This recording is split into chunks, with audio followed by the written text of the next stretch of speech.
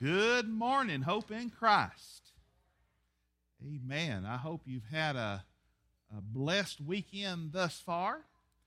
We're glad that you've chose to come and worship the Lord on this Sunday, July the 5th. We're thankful for those here in the house with us. We're also thankful for the folks watching today by Facebook and later this week, YouTube. Let's give God a hand clap of praise for all He's done in our hearts this week. Can we do that?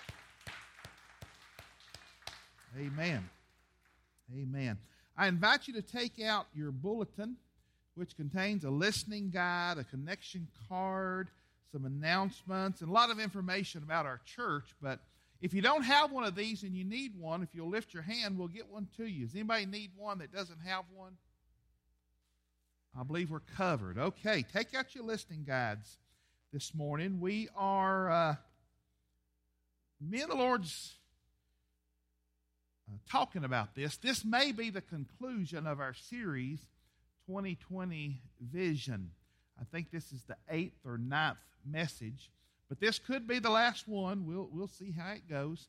But this is a great message today. Not because I'm a great preacher, not because I'm a great pastor. Has absolutely nothing to do with me. It's a great message today because it's an issue that lots and lots of people deal with on a daily basis. And it's an even greater message because God's Word has so much to say about it. God's Word.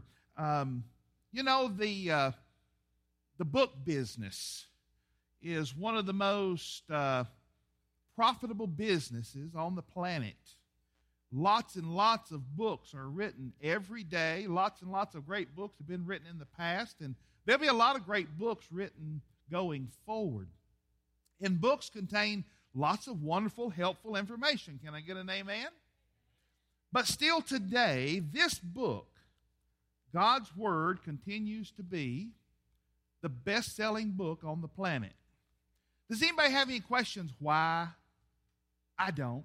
I understand why it's the best-selling book on the planet, because this is a handwritten book by the hand of God, through inspiration into men's minds and men's heart. They penned these words down as God told them what to write down, and it's the book of the ages. It begins in the beginning of time, and it ends with the ending of time as we know it, and it continues throughout all of eternity. It contains information from eternity past. It contains information today. It contains information for eternity future. It's God's book. It's God's book to us. I want to share with you, before we get into the message, we received a really nice thank you card. The church did. And it reads, "To Hope in Christ Fellowship, thank you for your hospitality toward our children. We are truly thankful." And it is signed by the 8th grade class of Wilson Elementary School. Yeah, give them a hand. Lots of schools had to forego graduation, especially some of the elementary schools and such. And the situation there at Wilson Elementary was they normally do have an 8th grade graduation, but 8th grade graduation is not senior high graduation, so not so much of an emphasis was placed on it. But due to the COVID-19 thing going on, they weren't allowed to have their 8th grade graduation. So we couldn't even call it the Wilson 8th grade graduation because that infringes upon the public school system. So we didn't have a Wilson Elementary School graduation here. But the 8th grade class that attends a school in this community did come and use our facility to celebrate their 8th grade graduation, and that's who the card is from. And we was just so thankful to help them and be a blessing to them. And the church provided them a meal, and they had a graduation program, and it was just a great night, and it really blessed their hearts and blessed their parents' hearts. So this morning, 2020 Vision, refocusing your life, me refocusing my life, us refocusing our lives as individuals. This morning we're going to talk about discouragement. Can I ask a foolish question this morning? Has anybody in the room ever been discouraged? It'd be easier to ask this question. Has anyone in the room never been discouraged? And a silence fell, right? And a silence fell. So, the Christian life. What is the Christian life about? I think we can kind of sum it up this way. I mean, that question is like a diamond ring. There's so many facets to it. But I think we can say this: the Christian life is about learning how to think, because life is all about what we think. Can I get an amen? We've learned that through this series. The Bible says, as a man thinketh in his heart, so is he. So our thinking is very, very, very important. If we get our thinking right, we'll get our attitudes right. If we get our thinking and our attitudes right, our actions will follow and life will change. Amen? But the Christian life is about learning to think less and less from my point of view, and to learn to begin to think from God's point of view. Because God always thinks truth. God always thinks truth. And the more I absorb God's word into my mind and into my heart and into my life, the more I absorb God's word into my life, God's truth into my life, the more my thoughts begin to change. And I begin to exercise the mind of Christ. And when I'm thinking God's thoughts and when I'm thinking God's way, then my life is going to go the way God wants my life to go. And God's way for my life to go is the best way for my life to go. Can I give you an example? I've shared this with a few of you, but I'll just go ahead and make it public knowledge now. You all know that I serve as chaplain at Standing Stone Care and Rehab. And for the past 2 years or so, it's been a part-time position. I'm what they call a bivocational pastor. Me and Pastor Darrell both. We serve you as pastor here, but we also have jobs outside of Hope in Christ Fellowship. Well, due to everything that's taken place in health care, I got a phone call about 2 weeks ago that gave me two options. Option one was June the 26th at 5 o'clock p.m. will be your last day on the job serving as chaplain. Option two is due to cuts in the organization. Option number two is you can stay with Signature as a chaplain, but instead of working part-time at Standing Stone Care and Rehab, you'll have to go back to full-time service, and you'll be serving Standing Stone, Signature of Putnam and Allgood, Pickett Care and Rehab in Byrdstown, and Fentress Care and Rehab in Jamestown. So I can't afford to go home yet, right? So my only other option was, yes, I will remain serving as chaplain. So I'm now serving as chaplain in 4 buildings. So will you pray for me? I'm still available. You call me 24/7. I'm a little busier, but I'm still available, okay? Still available. So it's the first of the week. It's Tuesday, this past week on Tuesday. And I'm making phone calls. I'm reaching out to the administrators at these 3 other facilities, trying to arrange my week to get in their facility and get better acquainted with them and kind of get my feet wet serving as chaplain in those other 3 buildings. And they're busy people. I'm not knocking anything in this conversation. They're busy people. So I can't get through to them, so I leave messages and I leave voicemails. This is Tuesday morning, about 8:30. Well, about 11:15, I've not heard from anybody. And they're busy people. I understand that. But I've not heard back from anybody, and I'm thinking, I need to get my week going here. And it's been 3 hours. Surely surely I should have heard something by now. So it's lunchtime, so I go out on the hallway and I begin to help the CNAs pass lunch trays and visit with some of the folks. And about 11:30, I go to the dining room up front where the activities office is. And I'm not angry. I'm not even upset. I'm just restless because I need to plan my week and get on with my business. And a phone call comes in. Our activities assistant gets a phone call from the neighbor that lives across the road from them that her husband is laying in the yard and she can't get him to respond. So she rushes home. She gets home and she finds her husband dead, laying in the yard. She calls back to the facility to let us know what's going on, and I immediately dash out of the door and go to her house, and I'm able to spend the rest of the afternoon with her. They moved here from Connecticut. They don't have relatives here, so she would have been alone apart from one niece that they have in the area. So I get home that afternoon, and I'm thankful to be able to serve in that capacity. But those are stressful days. You understand? Those are stressful days. And so it's later that night, and I'm sitting at home, and I'm just kind of processing the day, especially the afternoon. And God reminded me that He's in control, that He's in charge. I was trying to plan my day my way. And I wanted to hear back with some folks so I could go ahead and jump into action where I thought I needed to be doing what I needed to do.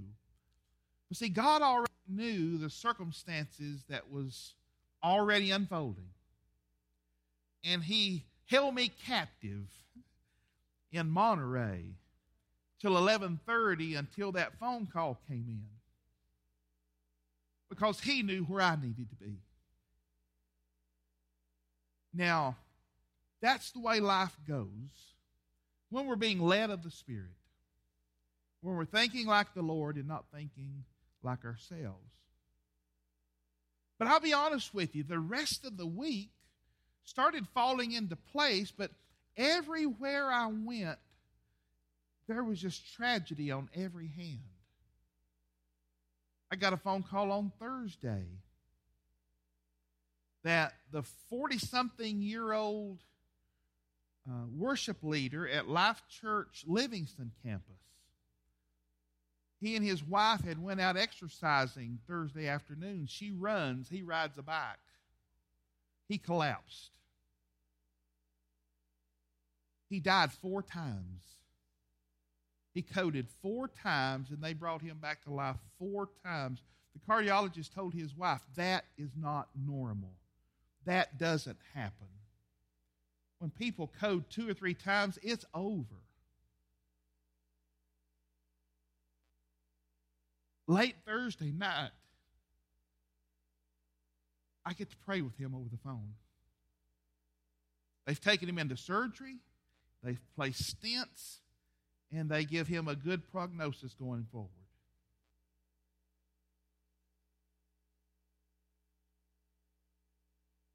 A few other situations. I won't go into all of them.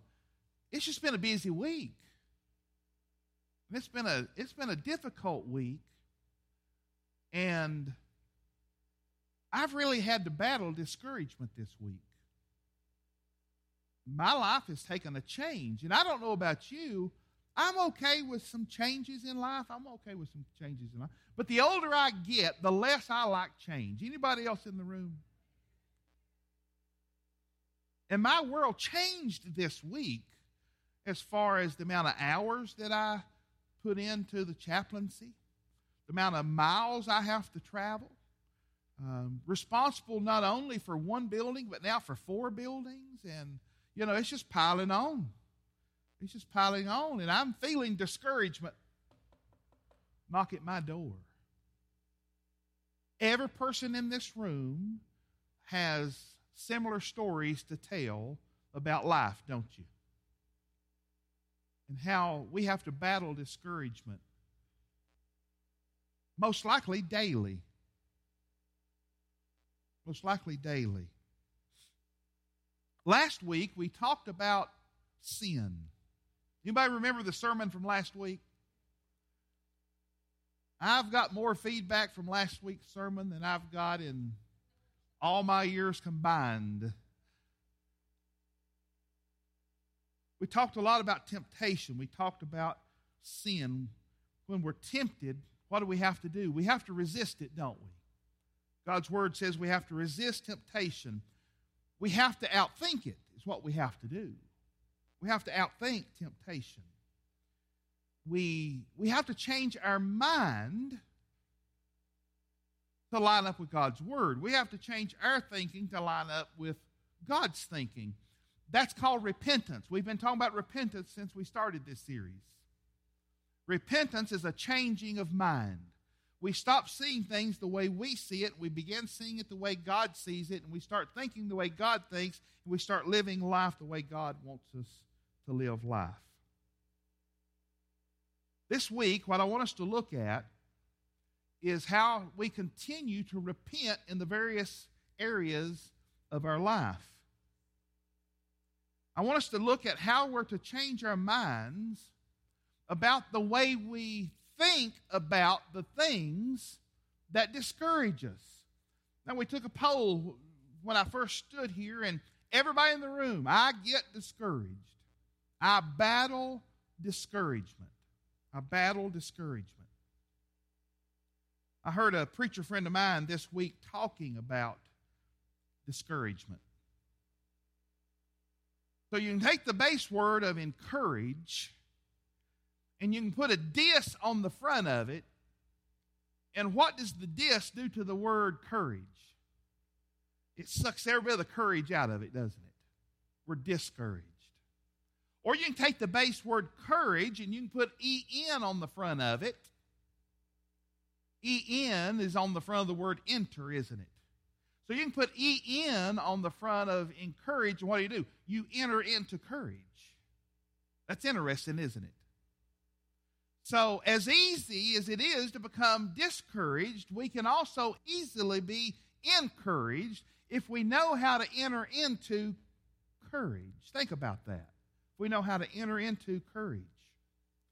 Now, I don't know what might be discouraging you right now. I know what discourages me.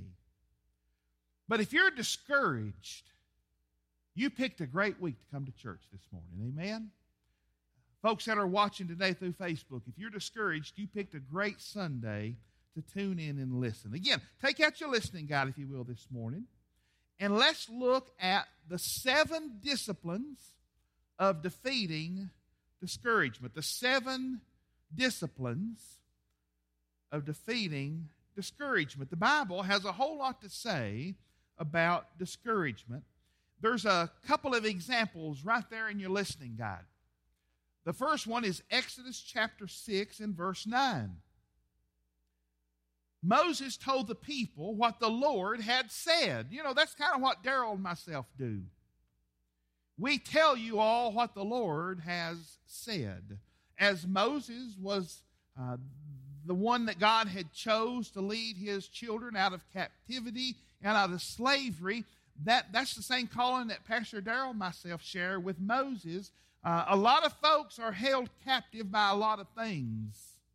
And we've been chosen and sent by God to help deliver you out of those things. We've been chosen of God to help deliver you out of the slavery to sin and to temptation and discouragement and all the horrible bad things the world hurls our way. Moses told the people what the Lord had said. Is that a good thing? Is it not good to hear what God has said? That's a good thing.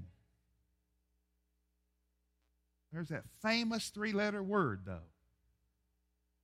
But Moses told the people what the Lord had said, but they wouldn't listen anymore. That's a problem. And that's not a problem new to our generation. That's a problem since the Garden of Eden. God told Adam and Eve what he wanted them to know, but they chose not to listen.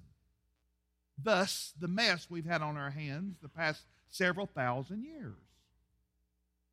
But they wouldn't listen anymore. They had become too discouraged. Discouragement will keep you from listening to the Lord. Discouragement will convince you to begin to listen to your circumstances, begin to listen to other people, begin to listen to false information. They have become too discouraged by the increasing burden of their slavery. So my question would be this morning, what is holding you captive? What are you enslaved to that is causing you to be so discouraged that you no longer hear what God would have you to hear? What burden is dragging you down? What are you dealing with like these people that's causing you not to listen to God? Listen, when you're the most discouraged, it's when you most need to listen to the voice of God. Amen? But it's when we're the most discouraged that we're too discouraged to hear what God's saying. And the only way we can be delivered from the circumstances that are causing us to be so discouraged is by listening to God. How do we fix that problem? How do we cure that problem? Well, secondly, there in your listening guide, King David felt this same burden in Psalm 42, verse 5. And he's asking himself a question. King David talked to himself a lot. Have you picked up on that in the book of Psalms? It's a good practice. Psychologists, psychiatrists will tell you, don't talk to yourself. That's a sign of insanity. I'm nutty as peanut butter. I'm telling you. I talk to Steve more than anybody else talks to Steve, and you should be thankful for that. I talk myself out of a lot of stupid things. And I talk myself into a lot of good things. I'm serious. I talk to myself a lot, and it helps. It helps. King David in Psalm 42:5, he says, why am I so discouraged? Why am I so discouraged? Why am I sad? Now, here's what the psychologists will tell you. It's okay to talk to yourself. It's okay to ask yourself questions. Just don't answer yourself. That's when you need to be locked up in a padded cell. It's when you go to answering yourself. But guess what the Bible says? King David asked himself a question. Why am I so discouraged? Why am I so sad? And guess what he does?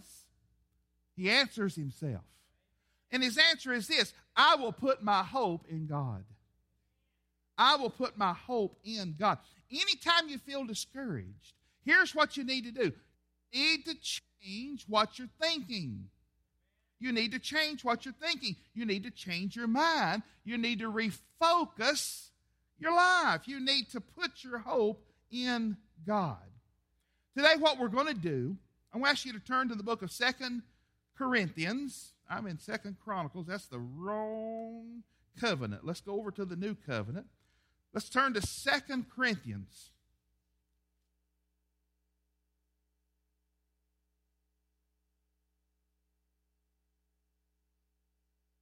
Second Corinthians is right after 1 Corinthians. That'll help you out a little bit. Let's look at the Apostle Paul. Let's listen to see what the Apostle Paul has to say about discouragement. We're going to look at some great examples from Paul's writings on how to refocus our life by refocusing our thinking so we don't live life being so discouraged. Now, if anybody in Scripture, if anybody had ever written down reasons to be discouraged, Paul had a laundry list. Paul had good cause to be discouraged a lot. He had a laundry list of legitimate reasons to be discouraged.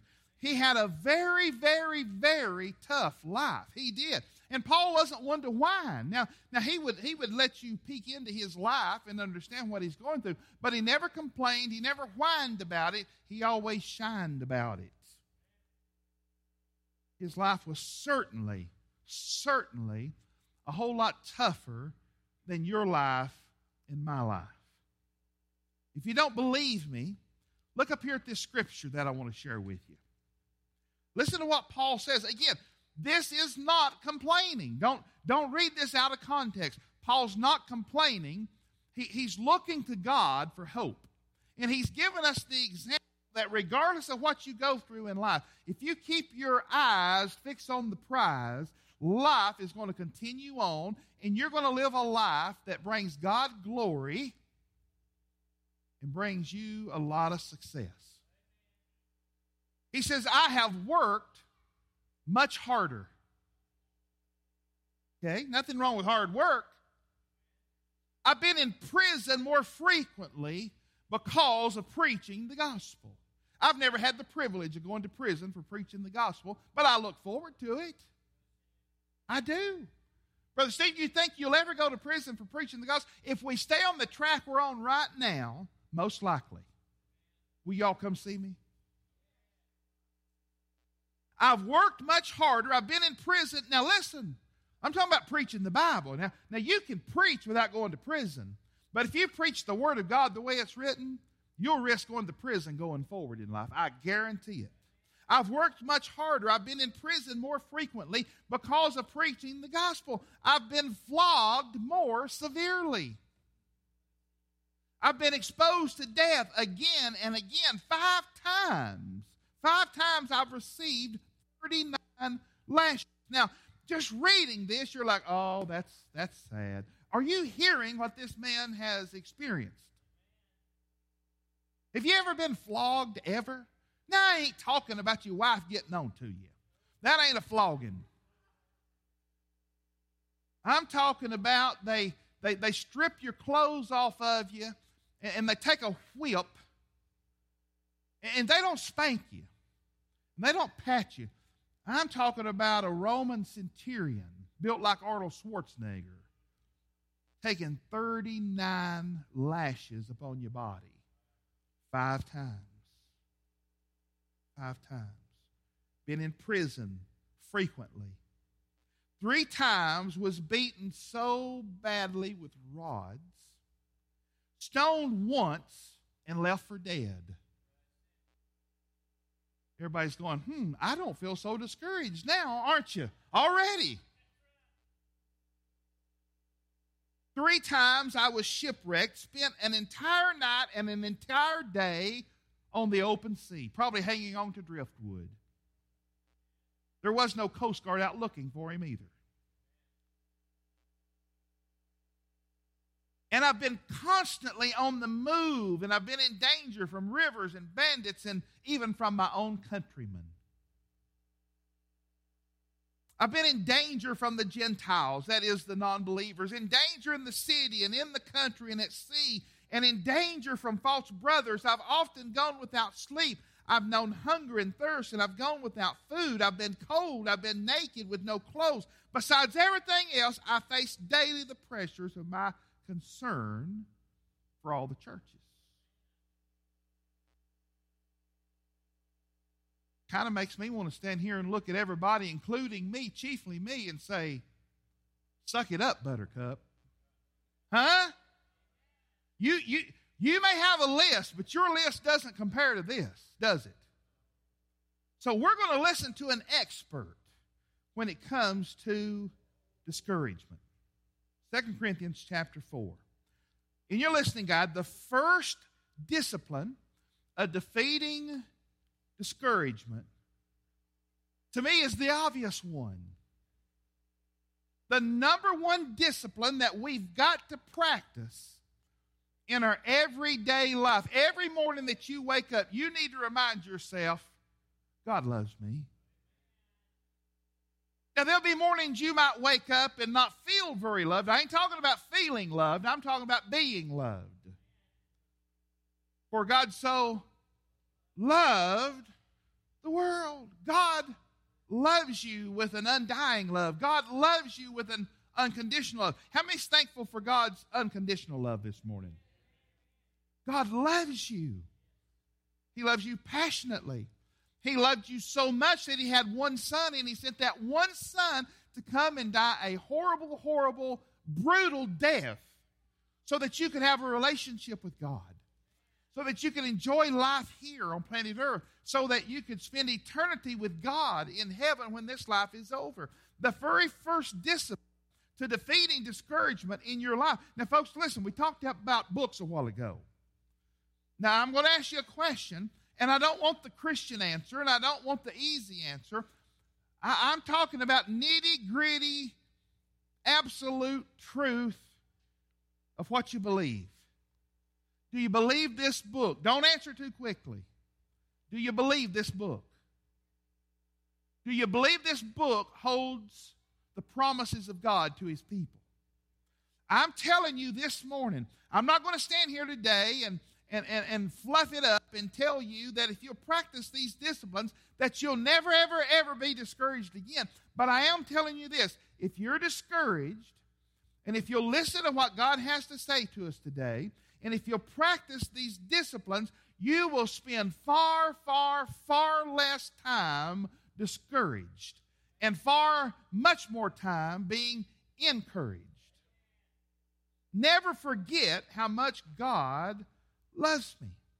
We've got to keep our minds focused on the fact that God loves us. We've got to keep our hearts focused on the fact, because as Christians, listen to me, as Christians, everything in life flows out of God's love for us, flows out of God's mercy that He shows us, flows out of God's grace that He shows us day in and day out, the kindness of God. It all flows out of love. So the number one discipline to practice every day of life is never forget how much God loves me.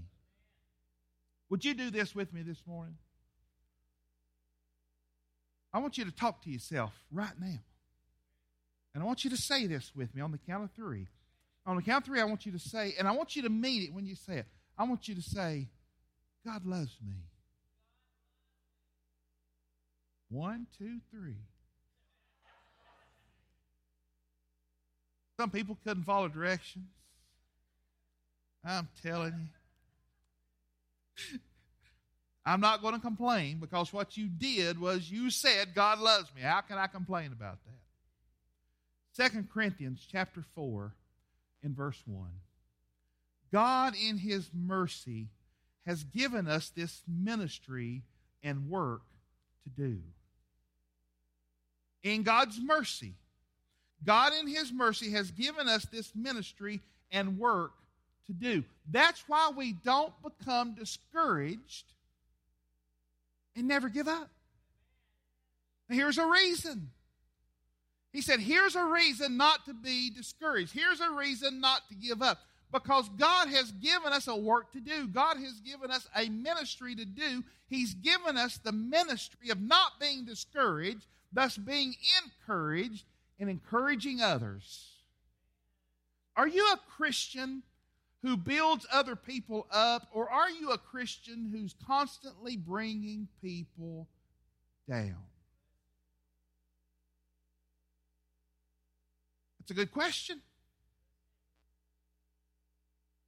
Multiple times in this chapter alone, Paul is going to say these same words. This is why we don't get discouraged. This entire chapter is all about discouragement. He starts by saying, I don't get discouraged. Paul is saying, Paul, I don't get discouraged because I remember daily how much God loves me. I remember how much God loves me. I remember the mercy and grace that God shows me. I remember the kindness that God demonstrates toward me all the time. And when I'm focused on that, guess what it does? It takes the disc off the courage. And I'm encouraged. Did you know that life itself, if you're breathing this morning, say amen. That's an easy one, wouldn't it? If you're breathing this morning, you're breathing because of the mercy of God. Because we're all sinners in the sight of God, and the wages of sin is what? So if God were to enact perfect justice upon planet Earth today, everything and everybody would have to instantly die. If God enacted, well, we're living in a world of justice, aren't we? Justice this, justice that. Let me tell you, as human beings, we don't want justice. Justice says you've got to die and I've got to die, and not only die, but spend eternity in hell. But by God's mercy, by God's grace, because of God's love. Life itself is a gift, the mercy of God. You should be encouraged that God's allowing you to breathe right now. That's a blessing, isn't it? So what is mercy? Well, it's a lot of things, but primarily mercy is this. Mercy is God giving me what I need instead of what I deserve. You don't want what you deserve, do you? People's all the time complaining, I don't get what I deserve. Think about that. Think about that. Two of the benefits of always focusing on God's love and mercy is this. When we understand God's mercy, we realize that we have nothing to prove to God. God knows who you are. God knows what you are. Who are you? You're a child of the Most High God. You're a child of the Most High God. You're His child. He knows who you are. He knows whose you are. You don't have to prove to God anything. Most people go through life so discouraged because they're living a works-based salvation, always trying to prove to God who they are. That'll cause you to live in defeat and discouragement. The second thing is this. When we know and when we're focusing on God's love and we're focusing on God's mercy, we don't have to wallow in our failures. Why don't we have to wallow in our failures? Because I know God's grace and I know God's mercy and I know God's love. And what does God's grace, love, and mercy do concerning my failures? It wipes them clean. Here's the second discipline of defeating discouragement. Never fake it. Be who you are. Be who you are. There are a lot, and I mean a lot, of great men of God that I'm just a hair away from idolizing. But that would be a sin, wouldn't it? So what I say is I greatly appreciate their ministry, and I look up to them greatly. And I'll be honest, there's a few that if God gave me the chance, I might even trade places with them. There's some great men of God that I'd like to walk in their shoes for a day. I really would. And I could come to this pulpit week after week after week and imitate those people. But that wouldn't benefit me and that wouldn't benefit you. You know who needs to be the lead pastor at Hope in Christ Fellowship? Jesus, absolutely. The under shepherds being Steve Looper and Darrell Key. And we don't need to go around faking like we're somebody else. I just need to be Steve, and Darrell just needs to be Darrell. And the same goes for you. Quit faking who you are in life and just be you. And I hear what you're thinking. I mean, it's hurt my ears. I can hear it so loud. Some of y'all are sitting there thinking, but I don't like who I am.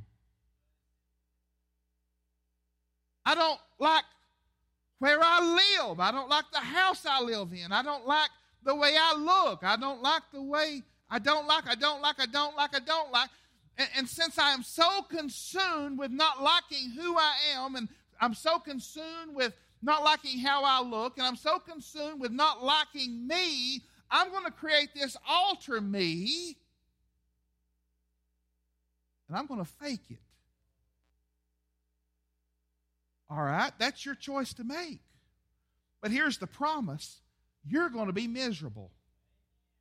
And if you're living that life right now, you're already miserable. And misery loves company. How many's ever heard that before? Misery's favorite friend is discouragement. Misery's favorite friend is discouragement. Quit faking it. Be who you are. Be real. Be authentic. Be genuine. You've got to be, and I've got to be who God made me to be, and you've got to be who God made you to be. If God wanted you to be any other way, He would have made you that way. When you go through life acting, when you go through life posing, it gets very, very tiring. Because who you are comes natural. But when you're faking it, you have to constantly rehearse the lines in your head of what to say and when to say it and where to go and when to go and all this ridiculous posing and pretending and faking it. Listen, God didn't create you to be anybody else besides you. I may go to prison for preaching this way this week because I'm preaching against a multi-billion-dollar industry. Right?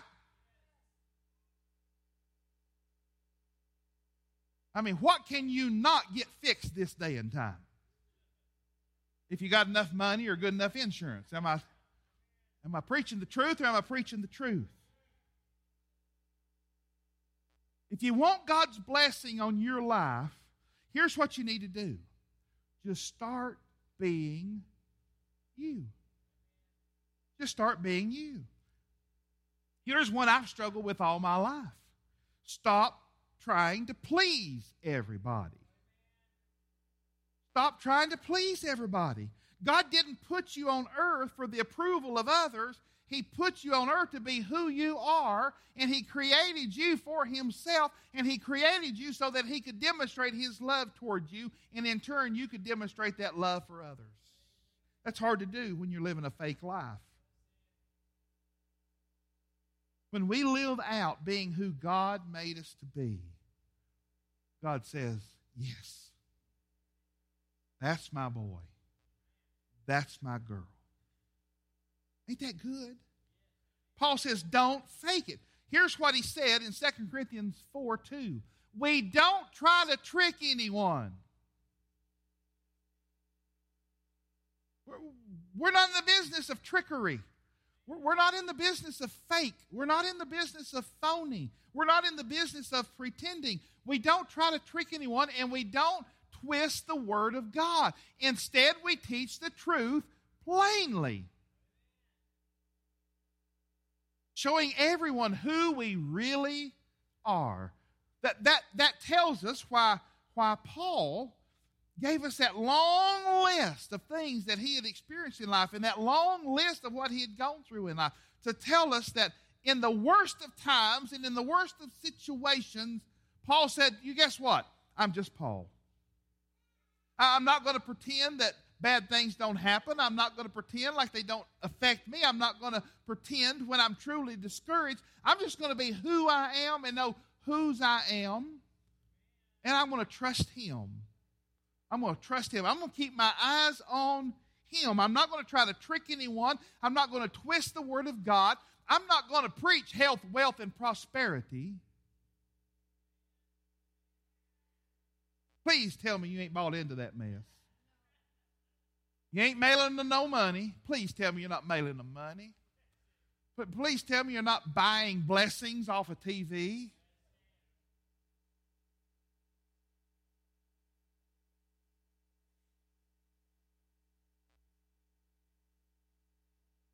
We're not pretending that we're something we're not. And we don't twist the Word of God. Instead, we teach the truth plainly, showing everyone who we really are. Nothing is more discouraging than trying to please everybody. Why? Why? Because even God can't please everybody.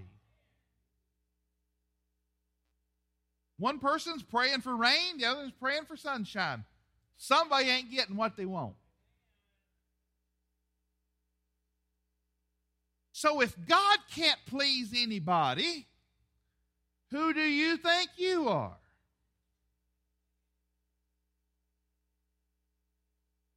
I hope you know this already. If not, please don't gasp out loud and embarrass me. I'm a very flawed man. Michelle, shh. That whole row, shh. Yeah.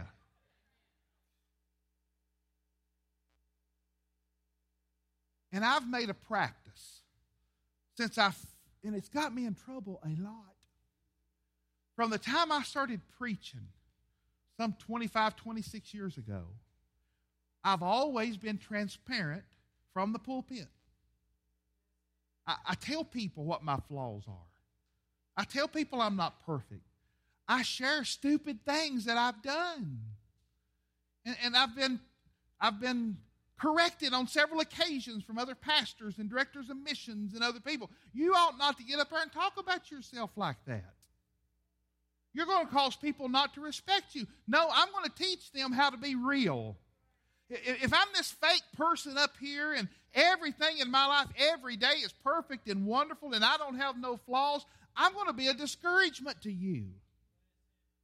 But when you look up here and you see my life and you hear about my life and you say, that guy's as goofy as I am, then we're going somewhere, aren't we?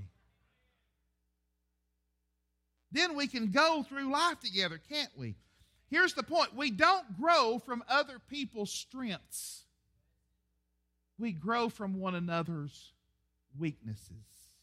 We really do. We really do. So here's a question. What's keeping you from being real? What's keeping you from being real? And the one four-letter word that is the correct answer for everybody listening today is this word. Here's what's keeping you from being real, and here's what keeps me from being real all the time. Fear. Fear. It's the fear of rejection. If I'm real, I'll be thought less of. No, if you'll be real, you'll be thought more of because you're being honest and you're being transparent and you're being real. You're not faking it. For all have sinned and come short of the glory of God. So what's the antidote to fear and rejection? It's point number one. Know how much God really loves me. While we were yet sinners, Christ died for us. In our most flawed state, God loved us enough to send Jesus to die for us. Here's the third discipline. I just thought this up this week. I don't know where it came from. Just a brand new thought I had this week. We could skip this one, couldn't we? No, because as much as we say it, as much as we teach it, as much as we attempt to practice it, man, we fail at this all the time, don't we? Now, a while ago, I asked you, now try to do better this time. I said on the count of three. Wait for three. On the count of three, I want you to say, it's not about me. It'll be painful. It'll hurt. Marvin, the white bucket back there has all the Kleenexes. Get ready to pass them out. This is going to be bad. This is going to be bad. I may not can even finish the message after this. People will be weeping and wailing, and hearts will be hurting, and tears, and the altars will be full here in just a minute. On the count of three, I want you to say with me, it's not about me. 1, 2, 3. It's not about me. Y'all did so much better than I thought you would. Held it together good. Yeah, give yourself a hand. Yeah. You done good. Y'all might succeed in therapy after that. That's a good test.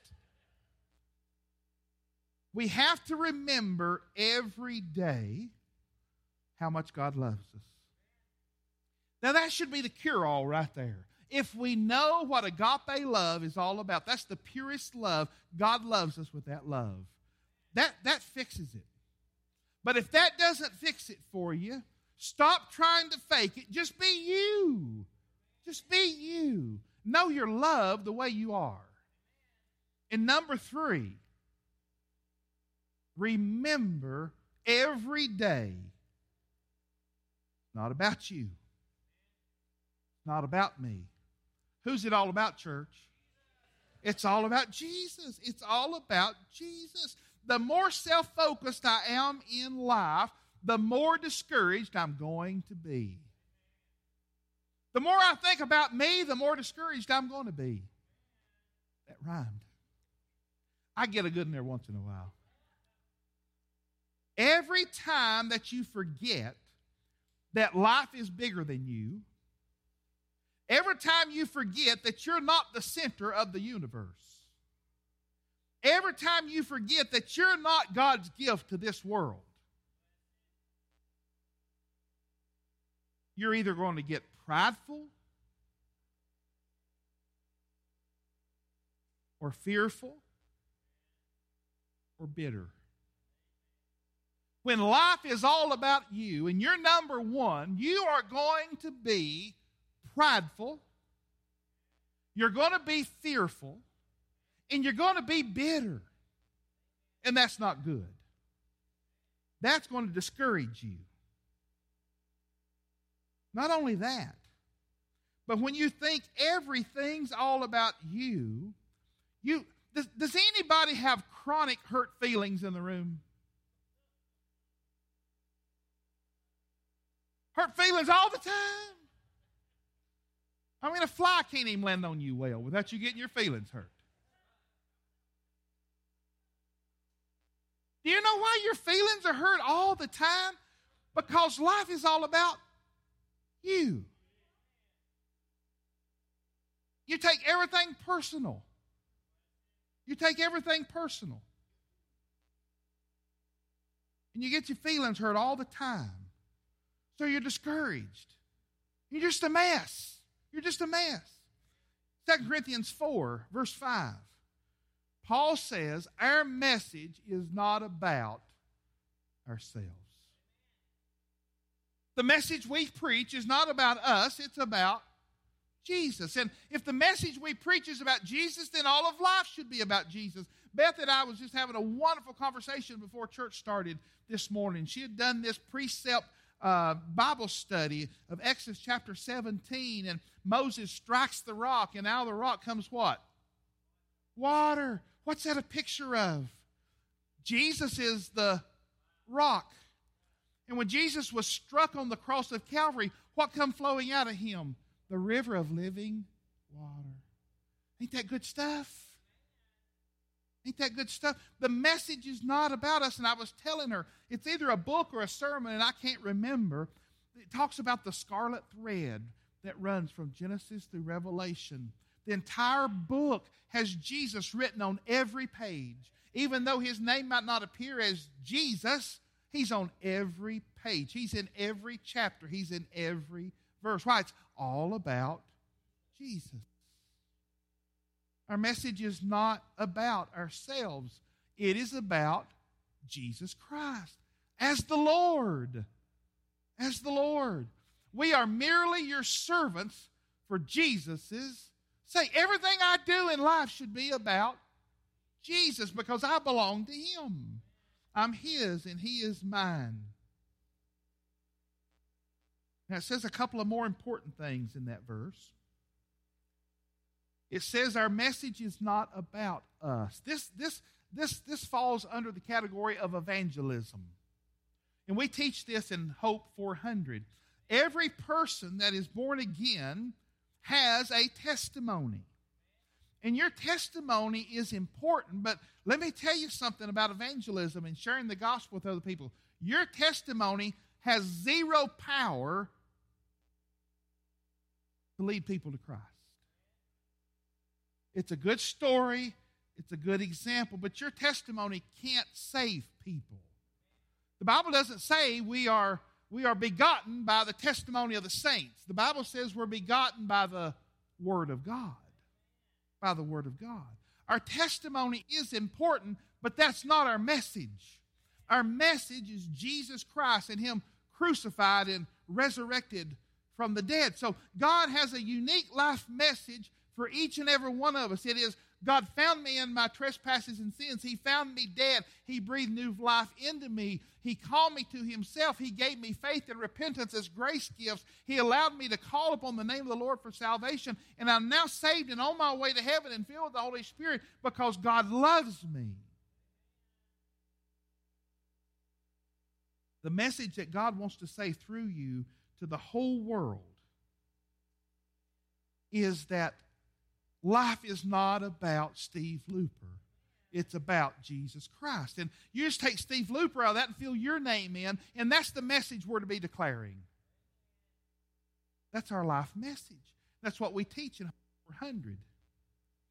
God didn't put you on earth to be all about you. God put you on earth to be all about Him. He's our Creator. He's our Sustainer. He's our Savior. He's our Lord. When I focus on me, I'm going to get discouraged, period. Period. Now, the second part of that verse, it says, it's not about us because we're merely servants for Jesus' sake. And Paul says that twice in this chapter. He says, we do for Jesus' sake. And what he's talking about is motivation. What motivates you? What motivates you?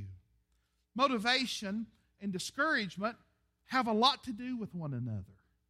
They have a whole lot to do with one another. Listen, God is always more interested in why you do what you do instead of what you do. It's the why. Let me say that again. God is always more interested in why you're doing what you're doing than He is what or even how, because He cares about what? The motivation of our hearts. What's motivating you? What's motivating you? We can all do the right thing for the wrong reason. Why, listen, why always determines how long in life. The why. When you forget the why, you get discouraged and you quit. Truthfully. Truthfully. This church used to be over 200 people in attendance. Now it's under 100 in attendance. If my why for being the pastor of this church was to pastor a great large amount of people, I would get discouraged and I would quit. But I'm not discouraged, and I have no plans to quitting, because God is in control of all things at all times, and I'm doing what I do and I'm saying what I say for His sake, because I'm His humble servant. I'll preach if there's one of you in here. I'll preach if there's two of you in here. I'll preach if there's 200 or 2,000. I'm going to do what I'm going to do because I'm doing it for the sake and the cause of Jesus Christ. And number is just a number. Number is just a number. It's an important thing. God wrote a whole book called Numbers, so God is interested in numbers, right? We've got to keep the why in focus, and the why is always about Jesus. Number four. Now this ties back to quit faking it and just be real. Just take a deep breath and know that you have limitations, and those limitations are there on purpose. So just relax. Just relax in your limitations and know this: I can do all things through Christ who gives me strength. You can't do it all. I can't do it all. So quit being discouraged because you can't do it all. Just relax in your limitations. I need to relax in my limitations. Now, why is that so important? Why is that such an important antidote to discouragement? Because you get discouraged when you try to be a superhero. Superheroes in movies and TV should be banned. They're a bad influence. Let me tell you how bad they are. I'm just a kid. I'm probably Grant's age. And I'm watching Superman on TV. I'm somewhere around 2 or 3 years old. I have a little comfort blanket I drag around with me. It's blue. Part of Superman's outfit was blue. And you know what they say about Superman? He's able to leap off tall buildings and do all this stuff. And I tied that blanket around my neck. I crawled up on the highest platform I could find in the house. It was the tank of the commode. Because I could get on the top of the commode lid, then I got up on the tank. And I flew. And I crashed. And I bit my tongue almost in half. So bad they had to take me to the doctor. And I had to have stitches put in my tongue. First and only time I did that. Right? From that day forward, I relaxed in my limitations. Because if you don't relax in your limitations, it'll take you to lamentations.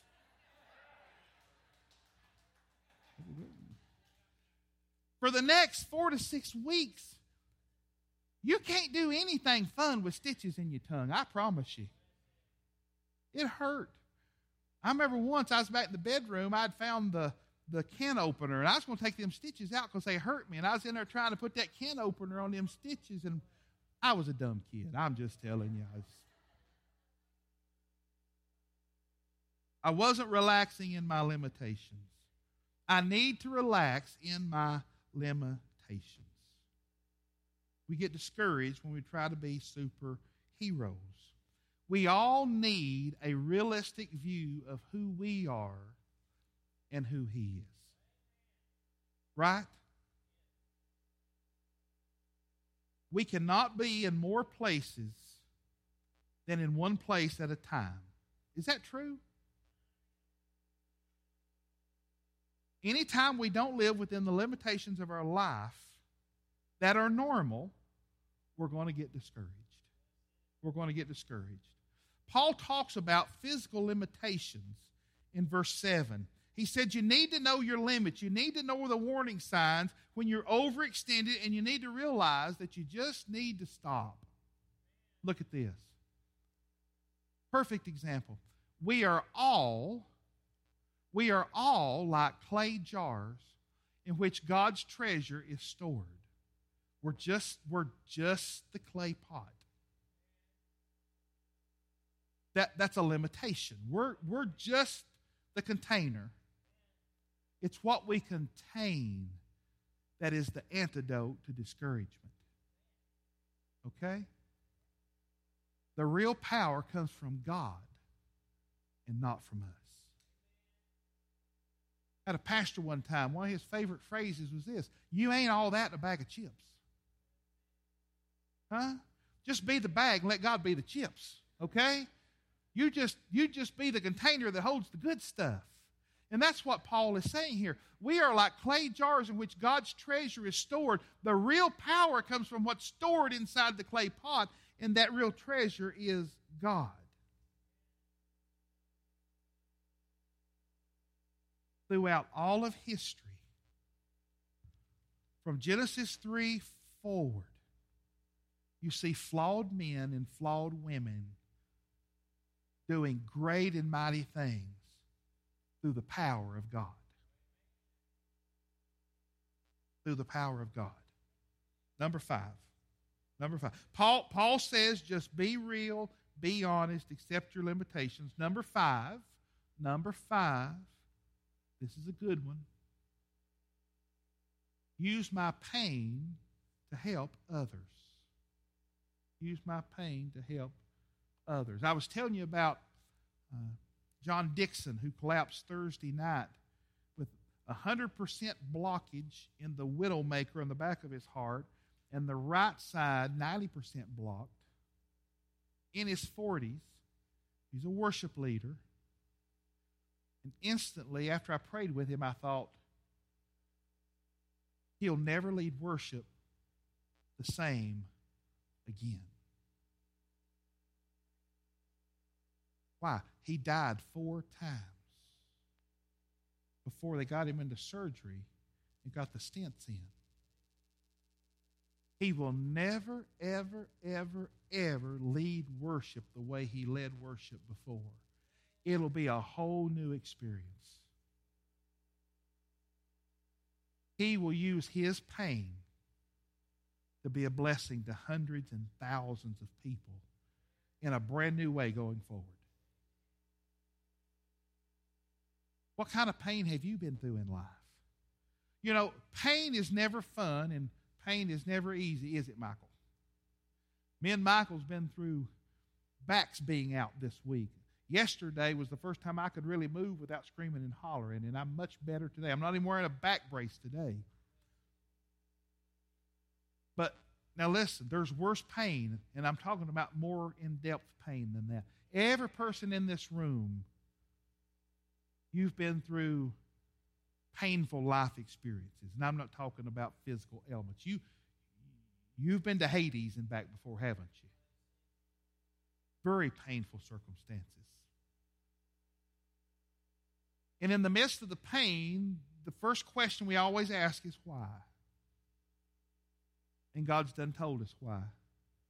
Romans 8:28 says, all things work together for good to those who love the Lord, those who are called according to his purpose. Everything in your life has a purpose. The good has purpose, the bad has purpose, and all the gray area between is filled with God's purposes. And the purpose of pain in life is sometimes to teach us a lesson, but once we learn that lesson, then we're to share our pain and the lesson we've learned with others so that they too can grow from our pain. Pain should never be wasted. Can I get an amen? Pain should never, ever, ever be wasted. Paul says we should use our pain to help other people. In verses 8 and 9, he said we often suffer. What's the middle word there? We often suffer. But we're never crushed. That's good news, ain't it? I mean, right off the bat, you just read that out of context and you're already discouraged. Great, I'm going to suffer often. But if you stop there, that could be discouraging. But just know, just face the truth. As a child of God, you are going to, on oft occasions, more often than not, you are going to suffer because Jesus said he suffered when he was here because the world hated him, and he left us here to be hated by the world but to be loved by God. But we're never crushed. We're never crushed. Even when we don't know what to do, ever been there? Even when we don't know what to do, what do? We never give up. You just need to write that down somewhere. From this day forward, giving up is not in my vocabulary. Because I know I'm going to suffer often, but I'm never going to be crushed. Even when we don't know what to do, we're not giving up. In times of trouble, guess what? We're those clay jars, and the treasure is on the inside. And what's the treasure? It's not a what, it's a who. Who's the treasure? Jesus. God is with us. And when we're knocked down, what do? We get up again. We get up again. Again and again and again through these scriptures, he says we never give up. We're not going to get discouraged. We never give up. In times of trouble, God is with us, and when we're knocked down, we get up again. Why is Paul so resilient? What is so different about Paul that's not like us? Why is Paul so resilient? Why is he so resistant to discouragement? What allows him to keep getting back up again every time he's knocked down? Well, if we were to ask Paul this question, why did you put up with all that, Paul? Paul, why did you put up with all that? Why did you put up with all the jailings, the beatings, the going without food, being naked, being cold, being shipwrecked 3 times, spending the night and the day at sea, all those things that have happened. Why did you put up with all that? He answers the question in verse 15. Why should you keep putting up with everything you have to put up with as a child of God, knowing that you're going to often suffer? Why do you keep getting back up? Why do you never quit? Here's the answer: why. All of these sufferings of ours are for the benefit of others. You see how this ties together with the Great Commandment? Love God supremely, love everybody else as much as we love ourselves, and be willing to suffer so that others aren't discouraged. Because what God sees me through, God will see you through. All of these sufferings of ours are for your benefit, for others' benefits. And the more of you who are won to Christ, the more there are to thank Him for His great mercy, and the more God gets the glory. So next time we hear the choo-choo train coming down the tracks of suffering, the real us on the inside need to say, God, I don't pretend to understand why, but if it's for your glory and it's for more souls being saved, God, bring it on. God, bring it on. I am willing to suffer for your honor and for your glory. He says that all that stuff is called redemptive suffering. The perfect picture of redemptive suffering is Jesus hanging on the cross of Calvary. He suffered, He bled, He died so that we could be saved. And we're to be what? Christ-like. As His disciples, we're to take up our cross daily and follow Him. And we're to expect suffering for God's glory and the sake of others. Listen, we have a saying around here: every member is a minister. Every member is a minister. And we need to jumpstart that again. We've got to get everybody here that's born again and saved. We've got to get you busy for the kingdom of God. We've got to get you in ministry and get you doing things for the kingdom of God. And here's what I want you to keep in mind as you begin that. Your greatest ministry will come out of your deepest hurt. Your greatest ministry will come out of your deepest hurt if you're honest with God, honest with yourself, and honest enough to talk about it with other people. Number 6, we've got to do this. We've got to do this. Take time for renewal.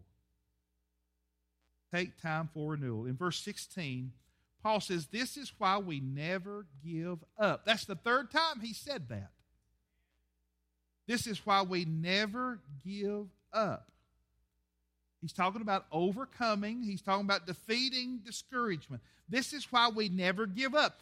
Our bodies are dying. Literally in the Greek, that word means dying is wasting away. Anybody besides me experiencing that in life? You're just dying away, aren't you? Getting slower and more painful, more aches, more pains, more trips to the doctor, more medicine. I mean, we're just dying, aren't we? This is why we never give up. Though our bodies are dying, although our bodies are wasting away, our spirits are, say this out loud with me, being renewed every day. How do you marry that together? I see it in the mirror every morning. You know, Mac Davis wrote that song back in the 70s. Oh, Lord, it's hard to be humble when you're perfect in every way. I can't wait to look in the mirror. I get better looking each day. Well, that kind of happens up to about 30 or so. And then you break over the heel. And you don't get better looking every day. It's a true time of reflection. Remembering when you did look like all that in a bag of chips, right? I got pictures to prove it. I used to be a good-looking guy, didn't I, honey? But All I know is now there's more to love, more to go around, right? But as these bodies are dying away, as these bodies are wasting away, I'm being renewed every day. That doesn't make a lick of sense. But as I've told you again and again and again, the world's economy and God's economy is two different things. We've got to learn how to be renewed every day. Every day. Now then, our bodies are decaying. Our bodies are decaying.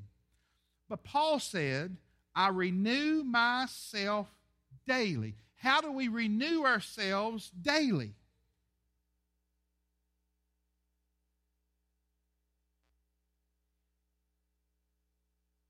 This is a book of hope.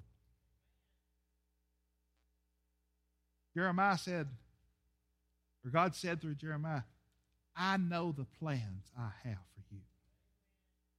Huh? He said, I don't have plans to do you harm. I have plans to do you good. This is the book of hope. When everybody else says you can't go on, when everybody else says quit, God says go on. We're already promised eternity, church. To be absent from the body, to be present with the Lord. This is a book of hope. We're to renew ourselves daily. We talk a lot about that in Hope 200, and we'll be starting a Hope 200 later this month. If you've never been through Hope 200, you need to sign up for it. If you've been through Hope 100, sign up for 200. We'll do that later this month. Number 7, and the last discipline for staying focused on being encouraged, 7 disciplines of not being discouraged, defeating discouraged, is this. Stay focused on eternity. Stay focused on eternity. Is that not true right now? Friday, this past Friday, was the end of my hiatus from Facebook. Took a 30-day vacation from Facebook. If you want to renew your mind, log off Facebook. Michelle, back me up here. I haven't watched news in the past 30 days. Have I?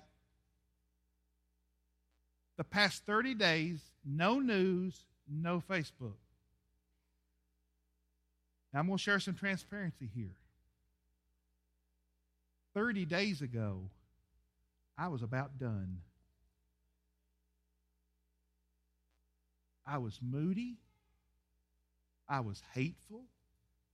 I was short-tempered. I just wasn't me, was I? I was not me.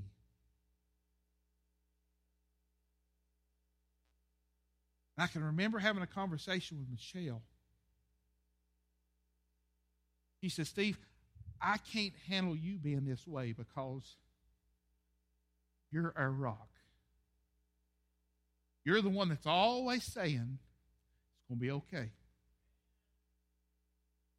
You're the one that's always positive. You're the one that carries us when nobody else is willing to go. This can't be you. It's a wake-up call. I was just absorbing all this junk. I'm a fairly strong person, but everybody has their breaking point. And I was there. The Lord just spoke to my heart and said, get away from that junk. Well, you will see me far less on social media. I'm not diving back into that junk. It can be used for good purposes, but it can certainly be used for bad purposes. It can be an encouragement for people, but it can certainly be a discouragement to people. You turn on the news, it's the same old, same old. Morning, noon, and night. Morning, noon, and night. Morning, noon, and night. Morning, noon, and night. I don't need that. Well, Brother Steve, you're a leader in the community. You're leading our church. You're a pastor. You need to know what's going on in the world. Hey, I can tell you what's going on in the world just by reading this book.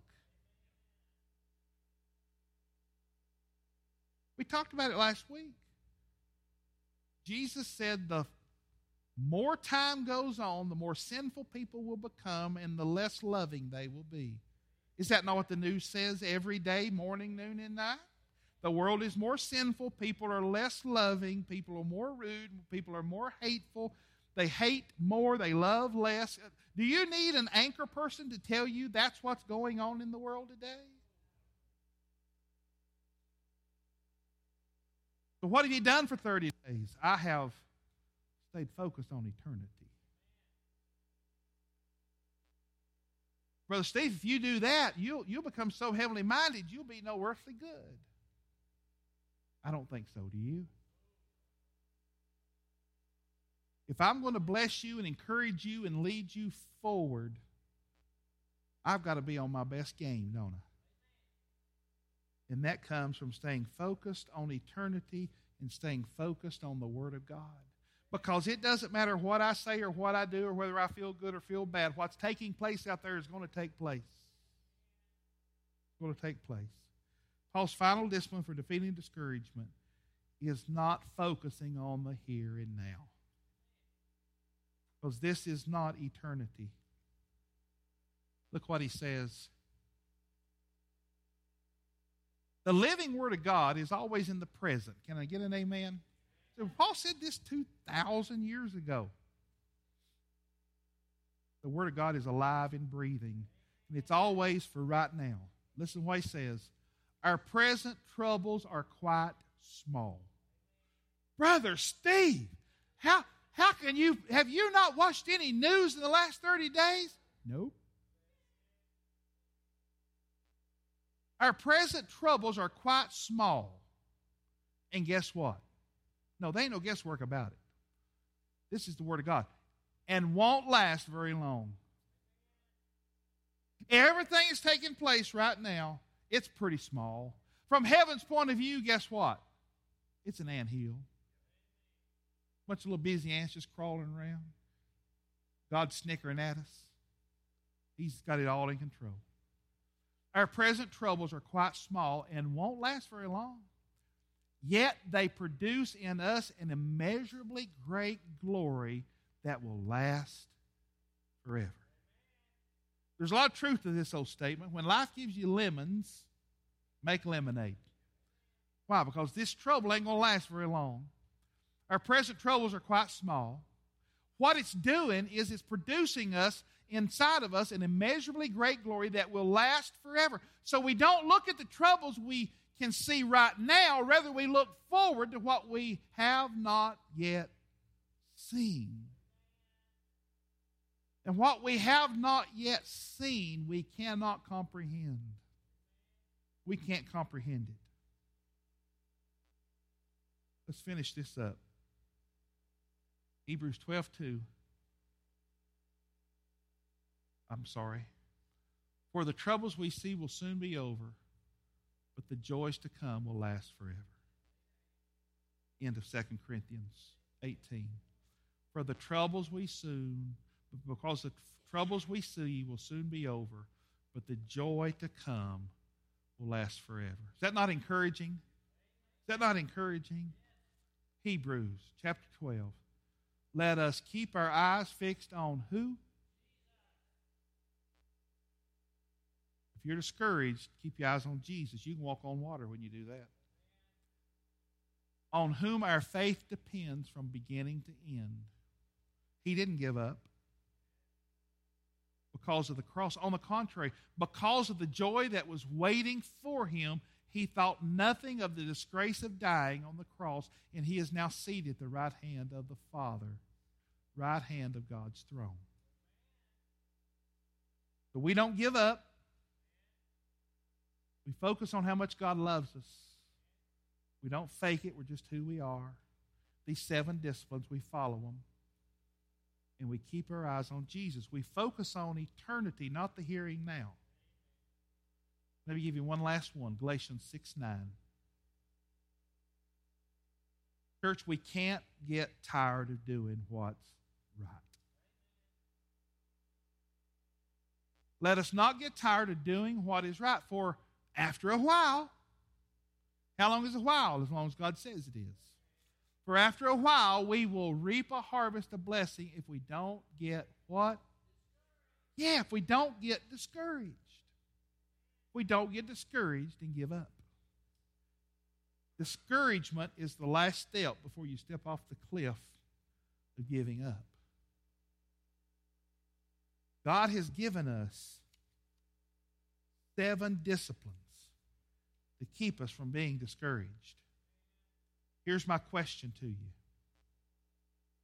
Do you promise to take these home and study them more in depth and put them into practice in your life? Please do. Please do. Michelle, y'all come on this morning.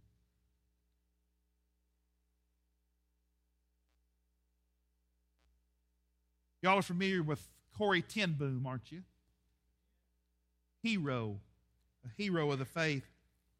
Here's what Corrie ten Boom said. She said, if you look at the world, you'll be distressed. If you look within, you'll be depressed. But if you look at Christ, you'll be at rest. Can I say that one more time? If you look at the world, you'll be distressed. If you look at within, you'll be depressed. But if you look at Christ, you'll be at rest. So all of life depends upon what we're focusing on, what we're looking at, Bow your heads with me this morning. Bow your head and close your eyes with me.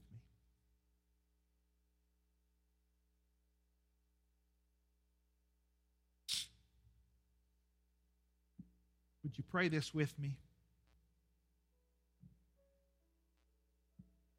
Lord, help me to never forget how much you love me. Help me quit faking it, trying to be something that I'm not. Help me focus on being who you made me to be. Father, help me to remember that life is not about me. That life doesn't revolve around me. It's all about you. Help me relax in my limitations. Stop trying to be Superman or Superwoman. And realize that you're the treasure in these jars of clay. Father, as I go through the pain, help me not to wallow in it, but to use my pain to help others. Help me take time for renewal every day. Do the things that recharge my spirit, my soul, my body, my heart, my relationships. Help me not to get so caught up in the day-to-day problems of this life that I lose my focus on eternity. Help me remember that this life is not all there is. Father, because you made me to last forever.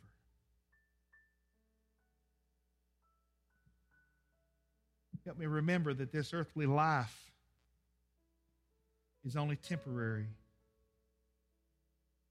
That I'm going to spend thousands and millions and trillions of years with you in eternity in a place called heaven. Would you pray this with me this morning? Lord, I'm claiming this promise that if I don't get tired of doing what's right,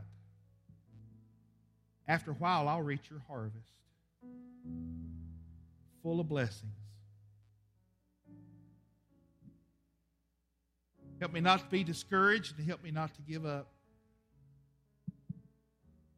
God, I'm declaring to you and my brothers and sisters in this place today, I'm not going to give up. I'm going to trust you like Paul did. In the mighty name of Jesus, I pray. Amen. Let's stand in worship this morning. Be obedient to the Holy Spirit.